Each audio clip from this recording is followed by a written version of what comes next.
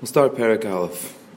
Tanya is called Sefer Shel Beinanim. The reason why it's called Sefer Shel Beinanim is, we'll see later in the Sefer, that the Baal Tanya holds and clearly outlines that the avoid of every person is to become a Beinani. Now that might be disappointing and shocking, because we always thought that our avoid is to become a tzaddik.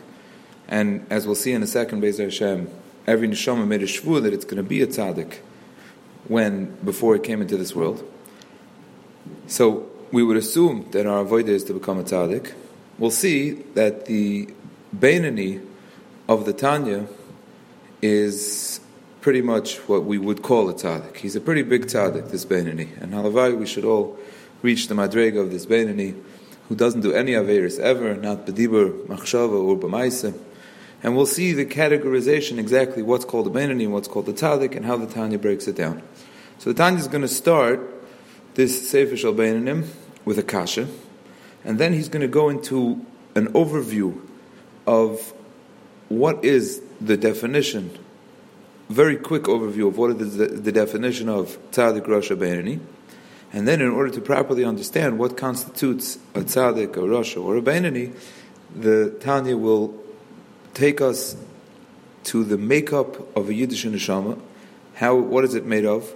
How does it function in the area of Torah mitzvahs and fakert when it falls and does an aveira chalila? And through understanding that, we'll have a clearer understanding in what's a tzaddik, rasha, and a beinani.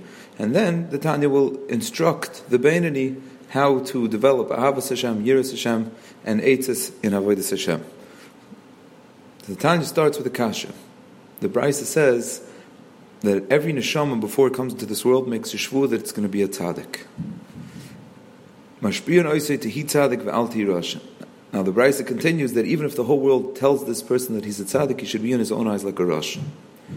So the Tanya asks on this two kashas. This that a person is supposed to view himself as a rasha has two kashas on it. First of all, there's a Mishnah in Perkei Avos that says Al tehi rasha b'fnei atzmacha, so it's pashat astira in the Mishnah. And then the Tanya asks a psychological question. And he says like this: we know that the step number one in avodas Hashem is that a person has to be honest with themselves. If a person does something that they shouldn't do, and the first thing that they do, whether in their mind or when they're dealing with other people, is start with justifications, and it's not my fault, and I didn't really, and it wasn't so bad, then there's nothing to talk about. That's far from true avodas Hashem, it's far from true tshuva, it's far from reality. The step number one is that a person has to be realistic with himself. So if a person is holding somewhere, that means that they have to admit to it and take responsibility.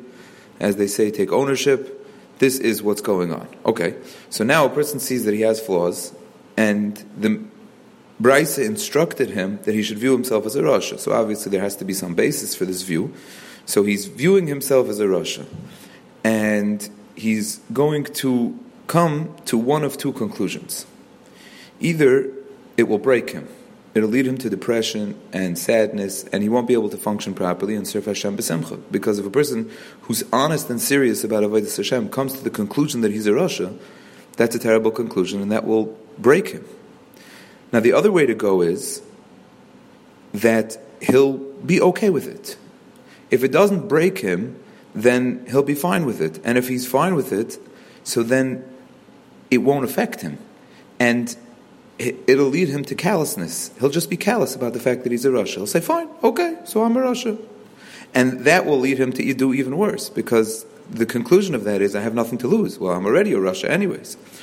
So this that the Brisa instructs every person to view themselves as a rasha is problematic because of the Mishnah. And it's also problematic because only one of two conclusions will come out. Either it'll break him, or if it doesn't break him, he'll become callous to the fact that he's a rasha, and then he's in a bigger danger, because now he has absolutely nothing to lose. Now the teretz to this kasha is not going to come till much, much later. As we said, the Tanya is first going to break off into classifications of what is a tzaddik, a rasha, and a beinani, and Be'ezer Hashem will get to the answers later.